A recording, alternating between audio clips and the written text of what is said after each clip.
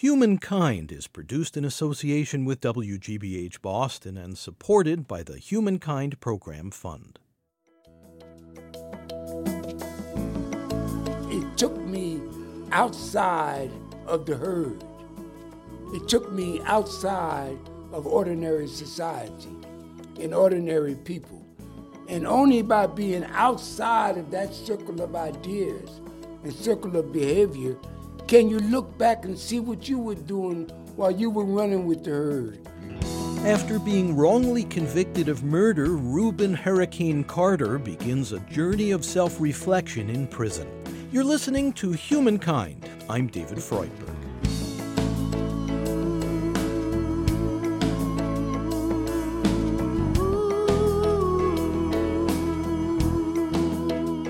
Following incarceration in New Jersey for a multiple homicide he did not commit, Rubin Carter emerged from prison in 1985 with an astounding attitude about life. A famous prizefighter on the outside, Carter suffered great loss behind bars. Not only more than 19 years of his life, he also lost his eye when a prison doctor botched a surgery. But as depicted in his memoir, Eye of the Hurricane, Carter somehow pushed aside the bitterness that had consumed him during much of his time as an inmate. He realized that wallowing in negativity gives a distorted view of the world, and he founded two organizations dedicated to the legal defense of other prisoners who were falsely accused. Because I saw through my own eyes how difficult it is to get people to listen to somebody who says they're innocent in prison or wrongly convicted. I saw how difficult it is for anybody to believe them. When I first went to prison, I said, I'm going to do two things in order to try to straighten this up. First, I became an expert in the criminal justice system. I'm an expert. I'm good at what I do. And secondly, I'm going to write a book in order to tell my story. And your first book was the result of that, the 16th The 16th round, yes. So I saw how difficult it is to get people to understand that. So I have all of this knowledge about criminal justice systems and wrongful convictions and all that kind of stuff. So I got to put this information out there. So, because, even with all of the high-profile people that I was able to generate around me, the Muhammad Ali's, the Bob Dylans, the Ellen Burstons, the Diane Cannons, the Harry Belafontes, all of these different people. Who came to your aid, who participated in benefits, exactly. Who publicized your plight. Exactly. Even with all of this high-profile help, I just narrowly escaped through the eye of a needle. Just narrowly escaped. And so I knew that most people aren't reviled as people were reviled about me, and that I got to put this information to work, or I'm going to lose it. What is a broken down prize fighter? Because when I came out, my eye was gone. I had lost my eye in prison, so I certainly couldn't go back into the prize fighting ring. What better work could there be for a person who himself had been wrongly convicted other than defending innocent people? What better work could there be? And so... Is it frustrating, though? It's an uphill battle. You are waging a long-term struggle with probably few and far between victories. You got that right. But I've been lucky. We've won the organizations that I've been involved with, and I'm involved with a whole lot of them. The organizations that I've been involved with have been very fortunate that we have won more than we've lost. But when we lose, we very well may lose a life. And we have done that. And it's an awesome responsibility. We see a case where we think and know that this person had nothing to do with it based upon the cold record facts, based upon the evidence that we go through, based upon DNA, based upon all these things. Well, we'll go to the wall for that person.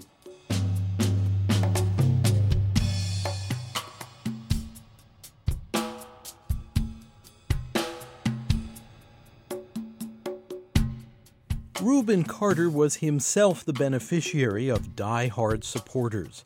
A remarkable group of Canadians, convinced of Carter's innocence, relocated to New Jersey to research the case on his behalf. And a team of attorneys volunteering thousands of hours stuck by Carter, even amidst the heartbreaking string of legal defeats during his long journey to exoneration. From the 1999 film The Hurricane, about Rubin Carter's struggle. So, Your Honor, this case was poisoned from the start. No evidence, no witnesses, except admitted liars.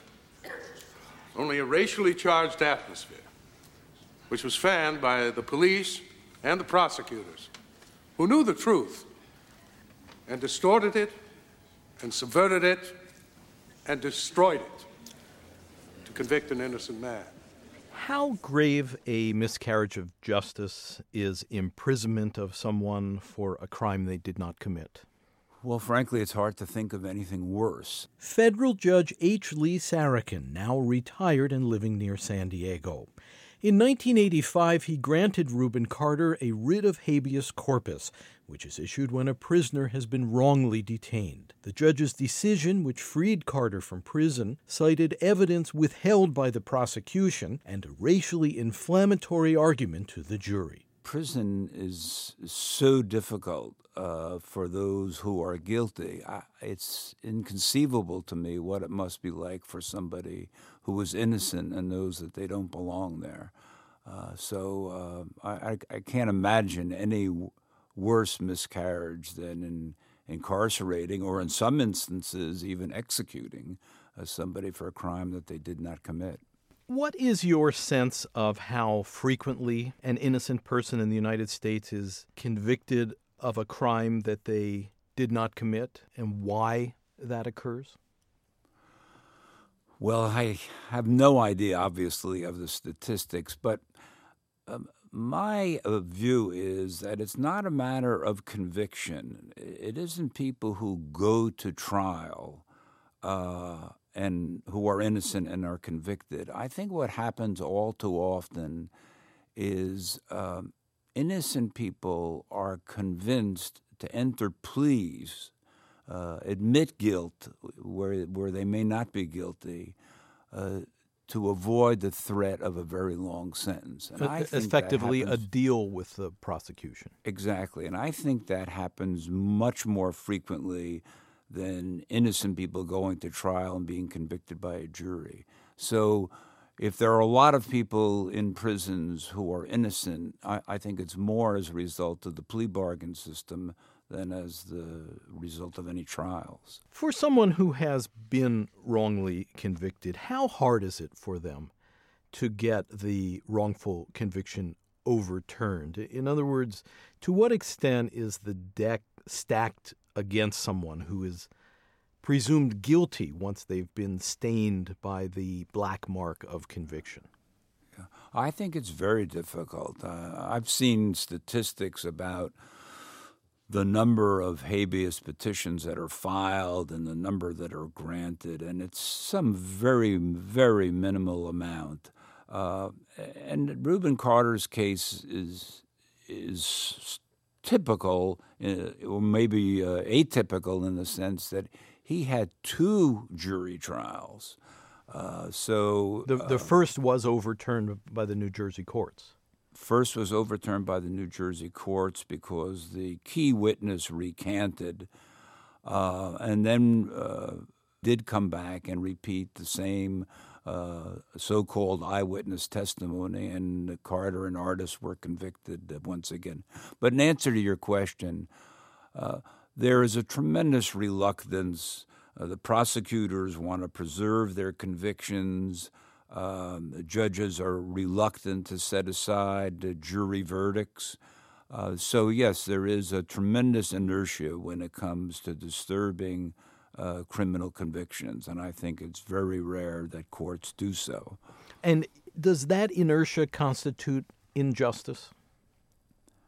Yes, I used to. We received hundreds of habeas corpus petitions, and I remember saying to my law clerks, "We must read, or you must read," because I always ask them to do the preliminary read, as this is the only case that we have. You can't develop this view that they don't present legitimate claims, and there's no basis for most of them, because you can get caught up in that very easily, because many of them do not have any merit at all.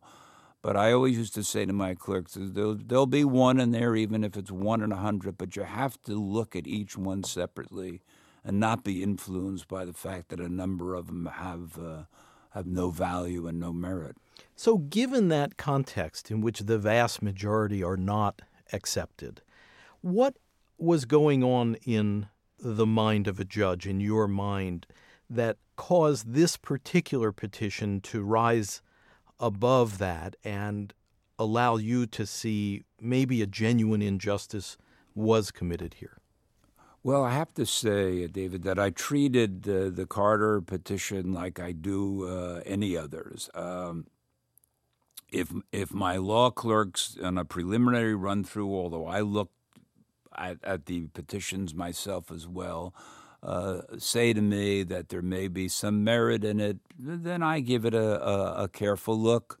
I remember coming home, there was something in the papers that the case had been assigned to me, and my children immediately said, "Oh, you've got to listen to the Bob Dylan song." And I said, "No, I can't do anything outside the record. I want to take a careful look." But this record was so huge, I can't, it's at least over 10,000 pages. I had to hire a new separate law clerk to work with me just on this case. It took us about 3 months to go through the files and draft the opinion and everything. But even though the case got a great deal of press and coverage, to me, it was just another case. Now all the criminals in their coats and their ties are free to drink martinis and watch the sunrise, while Reuben sits like Buddha in a 10-foot cell, an innocent man in a living hell. Yes, that's the story of the hurricane, but it won't be over till they clear his name and give him back the time he's done. A prison cell, but one time he could have been the champion of the world.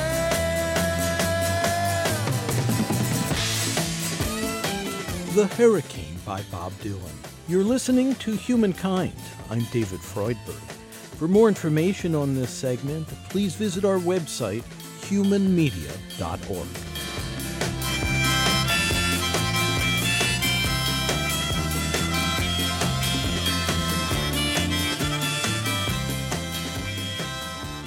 Since his release from prison, Reuben Carter founded 2 organizations to advocate for the wrongly convicted, including Innocence International, which he now directs from his home in Toronto.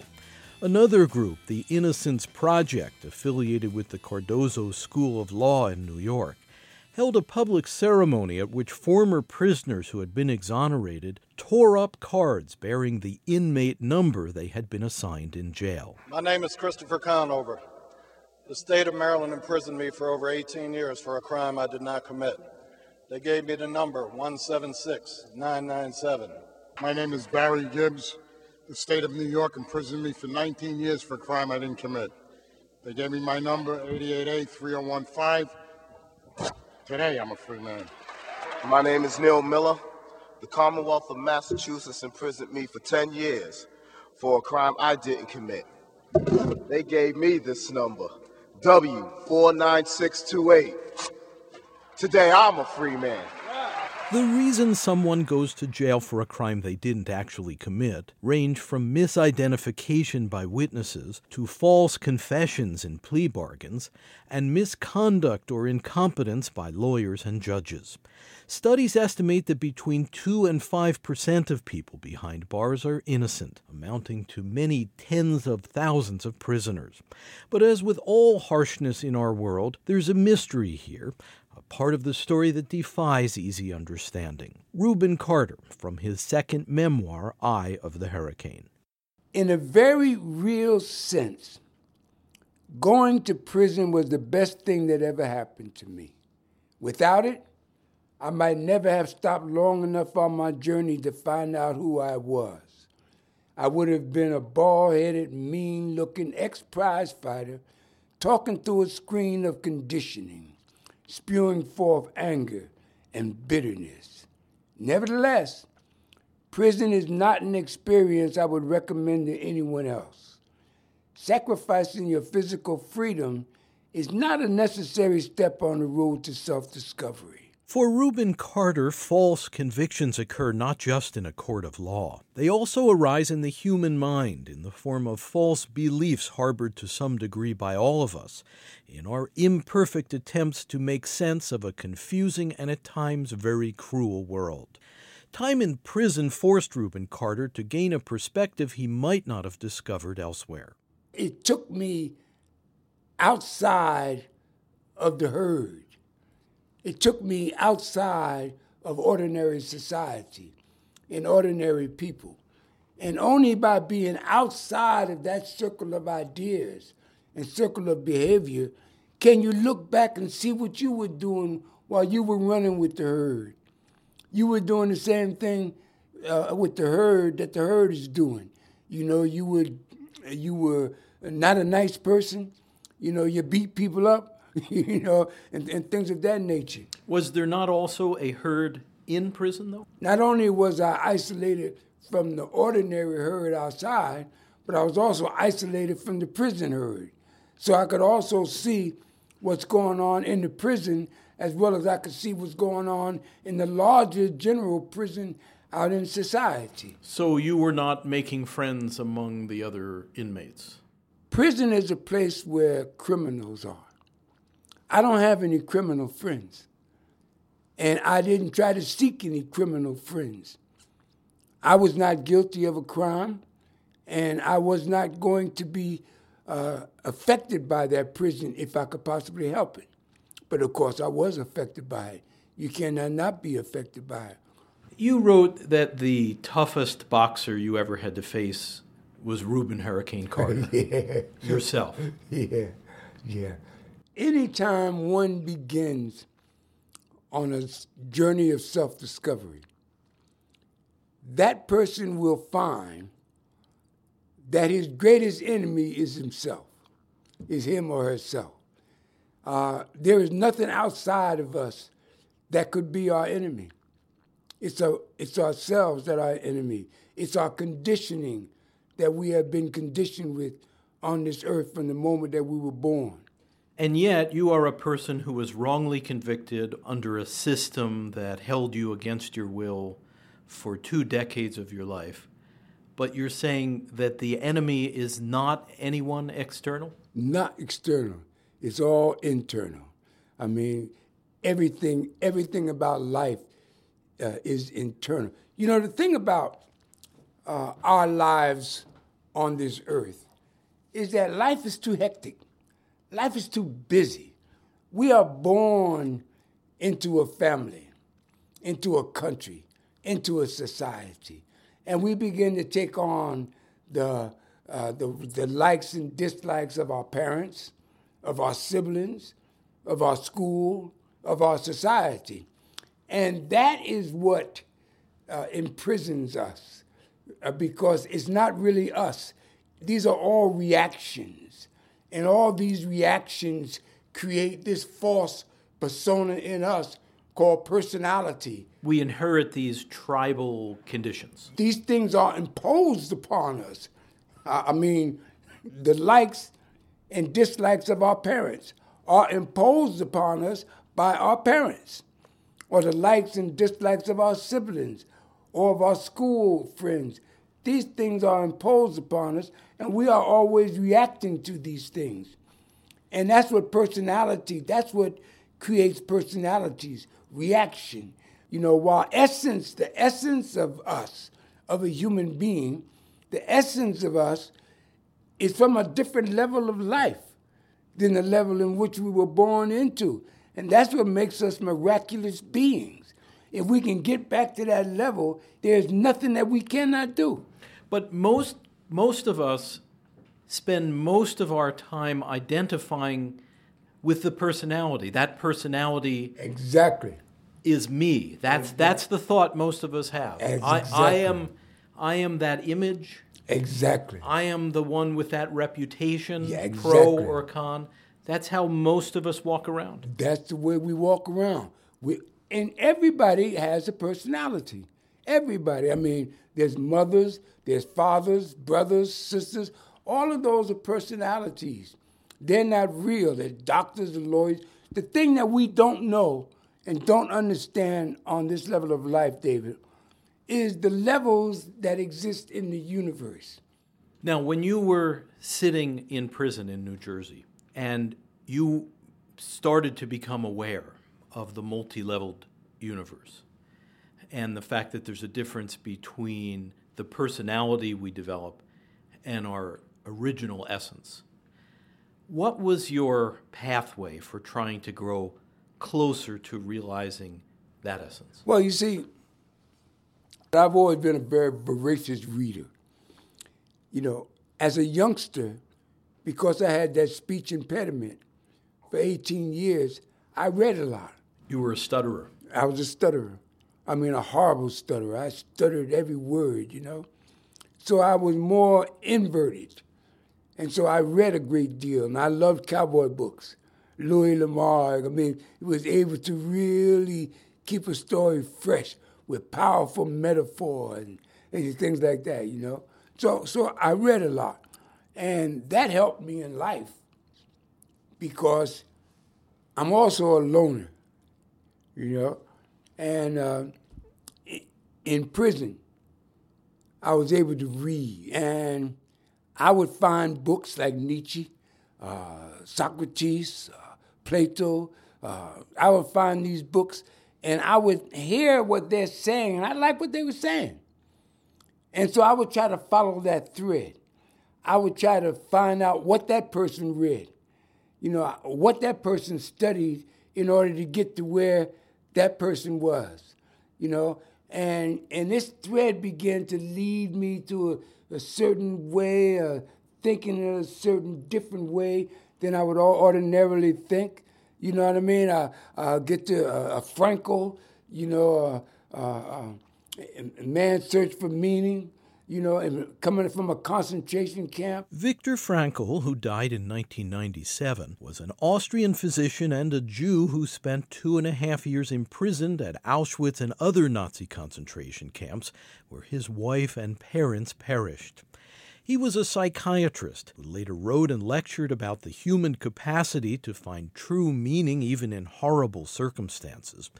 Said Frankl, if a prisoner felt that he could no longer endure the realities of camp life, he found a way out in his mental life, an invaluable opportunity to dwell in the spiritual domain, the one that the SS were unable to destroy. He once spoke with me at his home in Vienna. Having stood at the ramp of the railway station of Auschwitz in 1944, and still having been granted several decades of life and an opportunity to work and to do something, such a person, you will understand, is again and again asking himself whether he has been worthy of this grace to survive for so many years. And he can only become worthy by using each moment from that time on, each moment at the best of his conscience. That grabbed me. Rubin Carter. That grabbed me because I said, Well, if he can survive in a concentration camp under those circumstances and yet be free, and not be full of hate, I could do that.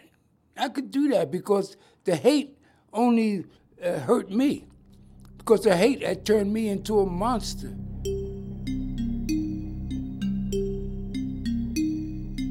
I also became aware of a merciful creator. The creator, the absolute as I call it, had placed me in this depraved place for a reason. I then extended this reality to everybody, both those inside and those outside the prison walls. Without consciousness, we are all in maximum security lockdown, doomed by genetics to play out our mechanical roles until the day we die. Mercy itself lies in the fact that as individuals, we can escape the confines of this maximum security prison, that we have been given all of the necessary tools to accomplish this task. I realized that even the people I hated, those who had put me in jail, must also have this divine spark in them. I also had to admit for the first time that I was not blameless. The acts I had committed, the words I had said, the attitude I carried resulted in my being in this place and in this cell. As a former boxer, Rubin Carter had used violence professionally and also outside of the ring at earlier angry times in his life. But he has been exonerated of the murder charge, a decision affirmed by the U.S. Supreme Court.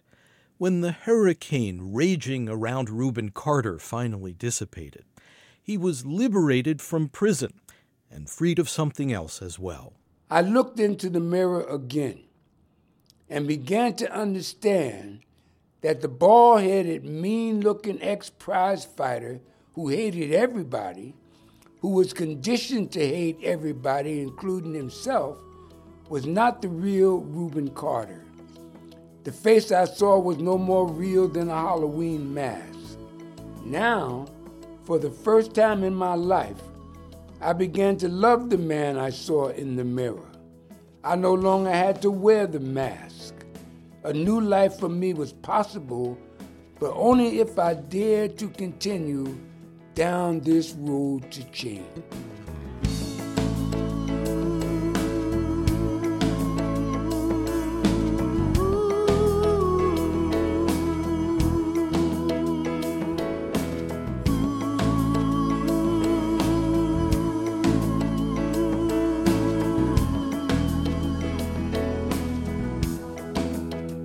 You're listening to Humankind. I'm David Freudberg. Studio recording by Antonio Oliart and Jane Pippick.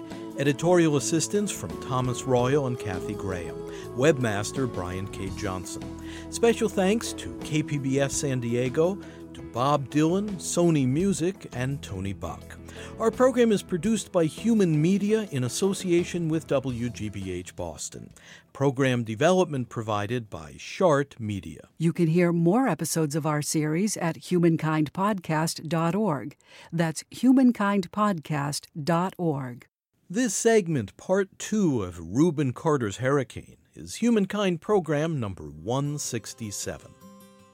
If you enjoyed this episode, please consider leaving us a review at Apple Podcasts or another podcast service. It goes a long way in helping people find the Humankind series. And you can follow us on Instagram or Facebook, or check out our YouTube channel for full episodes of the podcast. Again, the title is Humankind on Public Radio. Finally, if you'd like to support this podcast, please go to humankindpodcast.org and choose how you can help at the top of our homepage. That's humankindpodcast.org. Thanks.